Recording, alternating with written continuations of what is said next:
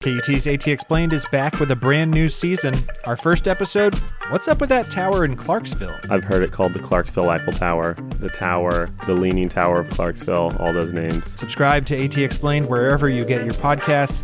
And don't forget our next AT Explained live show at the Paramount Theater on April 3rd. Brand new stories told live on stage. Get your tickets at austintheater.org. Support for AT Explained Live comes from Meals on Wheels Central Texas and World Interiors. From KUT and KUTX Studios.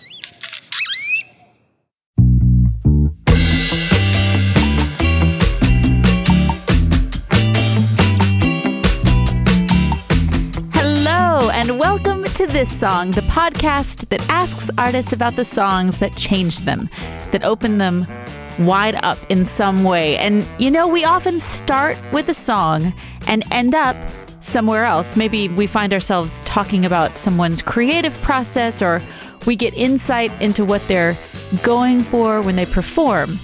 And these conversations about music and creativity and inspiration, these are the conversations we want to have.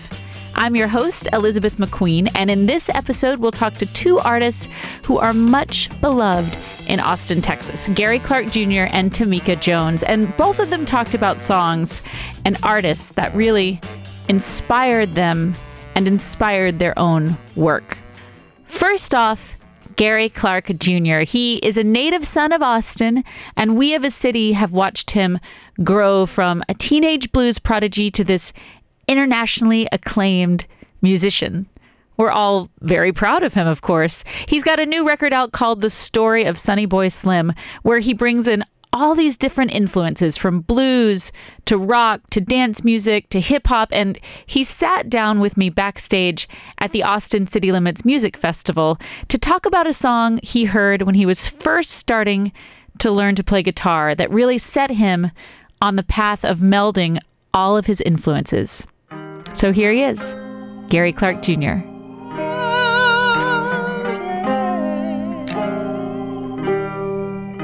So we'll just jump right into it. I'd love to hear about a transformative song for you. A transformative song for me is a song that I heard from Tupac's album, Machiavelli, Don Illuminati, The 7-Day Theory.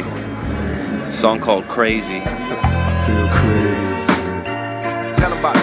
Last year was a hard one, but life goes on. Bumping my head against the wall, learning right from wrong. They say my ghetto instrumental, detrimental to kids, as if they can't see the misery in which they live. Blame me for the outcome. I got into it because I love Tupac. I love hip hop.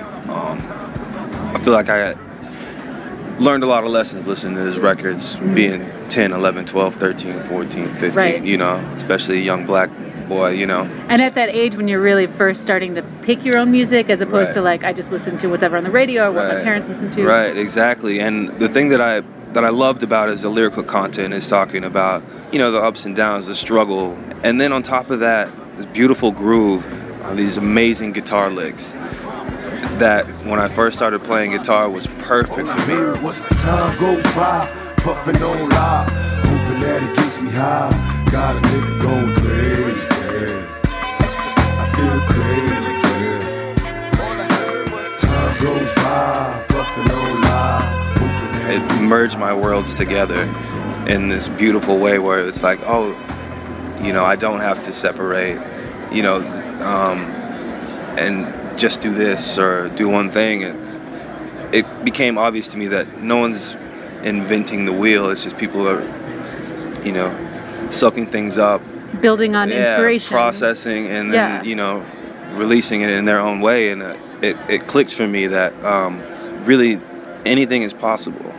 So from that point, I was like, I'm going to do it all. That was the thing that glued it all together for me. So you really heard this song like right around the time when you really were first starting to play guitar. Yeah. And was it a riff that when you say like you heard it and it was like perfect for you, does that mean that you could actually play the riff? Like you could did you teach yourself? Yeah, I was learning to play guitar, and I realized that some of those licks were also licks that I was hearing on, you know, Hendrix do, or Stevie Ray Vaughan do, or Albert King do, you know. But yeah, so I was was learning, and then the story that he was telling in this song really moved me, and I just to get a perspective and kind of understand the consequences and the decisions that you make. I see Bloods and Crips running up the hill, looking for a better way. My brothers and sisters, it's time to build, cause even thug niggas pray. Open God, baby, I entered the game, look how much I changed. I'm no longer innocent, casualties of fame. Made a lot of money, seen a lot of places, and I swear I seen a peaceful smile on my mama's face when I gave her the keys to her own. So to be 12 and be in junior high school and influenced by all kinds of things, and trouble here and trouble there, and wanting to rebel against your parents, to have somebody cool like Tupac tell me, what path to go on. It was like another role model that you would exactly. But someone who you thought was cool and rebellious. Exactly. But still telling you hey, there's some serious consequences to the choices that you make. It changed my whole way of thinking, just in the first listen. Wow. Really, yeah. Is it a song that you still listen to today? Do you go back to it? I was just listening to it a couple of days ago on the ride over here. And when I listen to it, I play it on repeat. God help me out here, cause I'm possessed. I need the root of all evil for my stress. This money's like a strong prescription drug. It's got me addicted to the pleasure and the pain it inflicted. I was gonna say, do you fall down a hole with it, where that's the only song? I'll just let it go. Yeah, if I'm on an airplane, 2 hours from Austin to LA, I'll just listen to that over and over and over. It never gets old. And if it hasn't to this point, and this is almost 20 years later, I can't wait to see how it translates and resonates with me 20 years, down the line, because the thing about his albums, his message, his sound, it's timeless. It's always relevant, but for different reasons. That's really amazing. Do you think that you brought some of that feeling into this new project? Definitely. With artists like him in mind, I was listening to Outkast.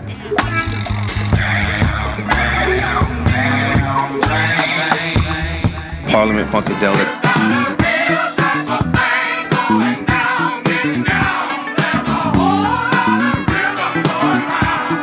Curtis Mayfield. And keep on wishing. Otis Redding.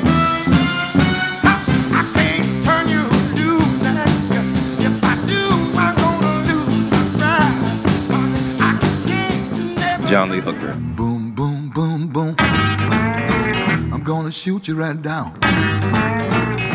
And I felt like every single note they played and every single lyric that they sang or expressed had meaning and depth and soul, and it made me feel something. Yeah. And so I went in with that, and in the process of recording my album, my son was going to be born any minute, so it really made me focus and go, this has to be something. It has to mean something. The stakes are higher, I think, when you have a kid and you're I want this to actually say something and make people feel the way that you did when you heard that Tupac record. Exactly. Exactly. I run the streets, a young runaway, live for the day. When he died, I can hear him say, come on. So I spent a lot of time in the booth. I don't really write down lyrics. What? No, I don't. So. What do you mean you don't write down lyrics? What do you do? I just sing and I'll hum over something. I'll listen to it. I put the lyrics down later. And I'll just listen over and over and over until a melody comes, and the melody becomes a lyric, and the lyric becomes a verse, and the verse comes to a chorus, and it all has to flow continuously, because I feel like if it doesn't stick, then it doesn't need to be. You've got that recorded. Willie Nelson thing going on, if I can't remember it, it's no good kind of thing. But it's maybe. I don't know. So you start with the music first. Yeah. Is the music fully formed, or is it I've got a verse? For the most part, the music is formed, and for me, it's the music is it's like the landscape, Mm-hmm. I kind of, it's funny, do you see I've never really said this to anybody, but I kind of have the Bob Ross approach. The Bob Ross? Okay. Paint the landscape, put the mountains in the back, the ocean, and then, the little happy trees later, or the little birds, or the moon, or whatever, or the sun. So, so the music and the lyrics are like the flock of seagulls or whatever, kind of floating over the thing. I love it. I love it. That's a beautiful way to write, actually. I mean, that's the only thing I know how to do. So I'm stuck with it.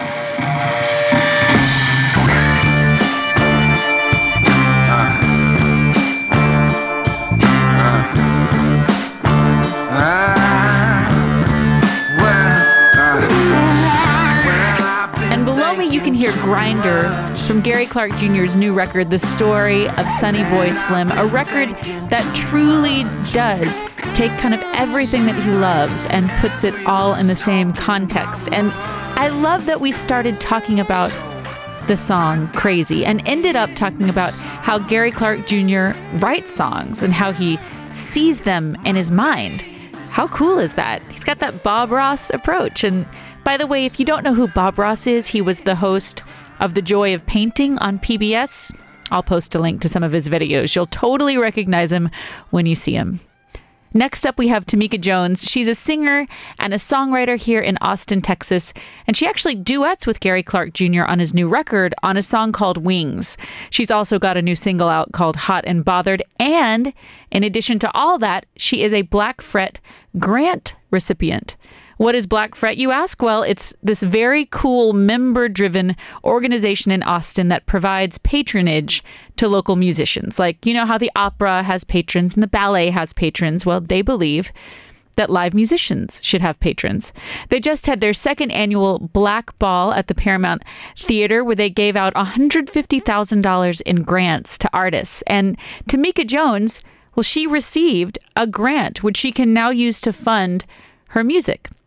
Well, she sat down with Taylor Wallace backstage at Austin City Limits Music Festival to talk about a song that really inspired how she approached her music. And I just happen to have Taylor Wallace here with me right now.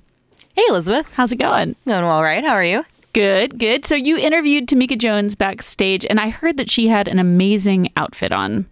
Yes. So she had this long, multicolored tunic, jacket, dress thing on that was just so loud. Her hair was about 12 inches tall, and she had this leather Cheshire Cat bag that had fringe all over it. That sounds amazing. And she chose a song that she saw in a movie, right?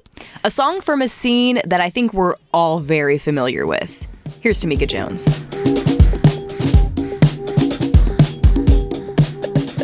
Shotgunning cans of water backstage and checking out handmade leather Cheshire Cat bags with Tameca Jones. Peacocks. What's going on, Tameca Jones? I'm great. How are you doing? I'm doing well. Yes. So, you've been making music for how long? I've been performing for about 10 years. I've probably been making music for about half of that. Half of that? I'm still pretty new to it. So what was the song or album that sort of sparked that fire that became just the fiery mass that is your being a musician? I'm going to tell you, it came from a movie. Like, I was a huge fan of Pretty in Pink. And there's that scene when John Cryer is in that record shop and he does the Otis Redding song, I think it's Little Tenderness. You won't regret it, no. Young girls, they don't forget it. Love is their home, happiness,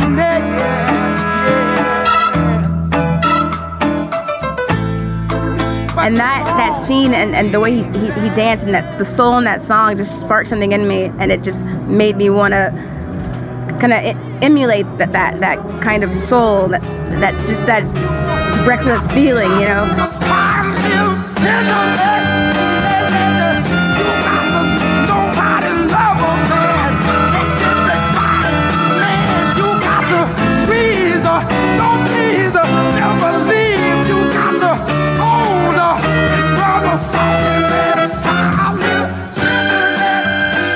You've been calling upon that influence just even to this day? Oh yeah, absolutely. Awesome. Yeah. Do you like get powered up every once in a while and watch Pretty in Pink, or like just jam the soundtrack? Like I do.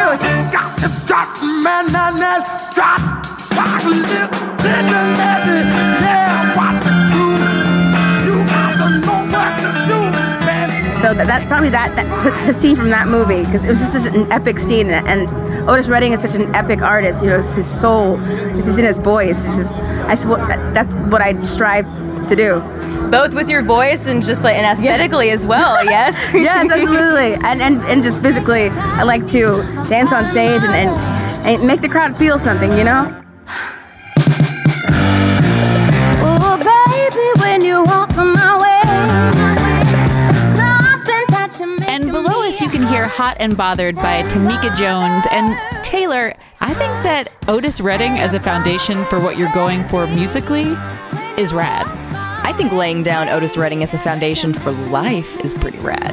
And I think I should post a link to Ducky performing Try a Little Tenderness from Pretty in Pink. It is one of the great scenes of 20th century American cinema. It totally is. I'll also post a link to Tameca Jones' live Studio 1A performance, as well as to Black Fret, because, hey, you may want to become a member. Well, thanks for coming in, Taylor. Thank you, Elizabeth.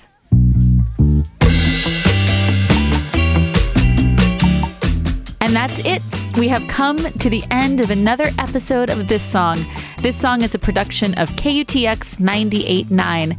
It was produced and edited by myself, Elizabeth McQueen, Jack Anderson, and David Sanger with help from Art Levy. The interviews were recorded by Jake Perlman. Thanks to Taylor Wallace for interviewing Tameca Jones. And thanks to Peter Babb for everything he does for KUTX and for the podcast.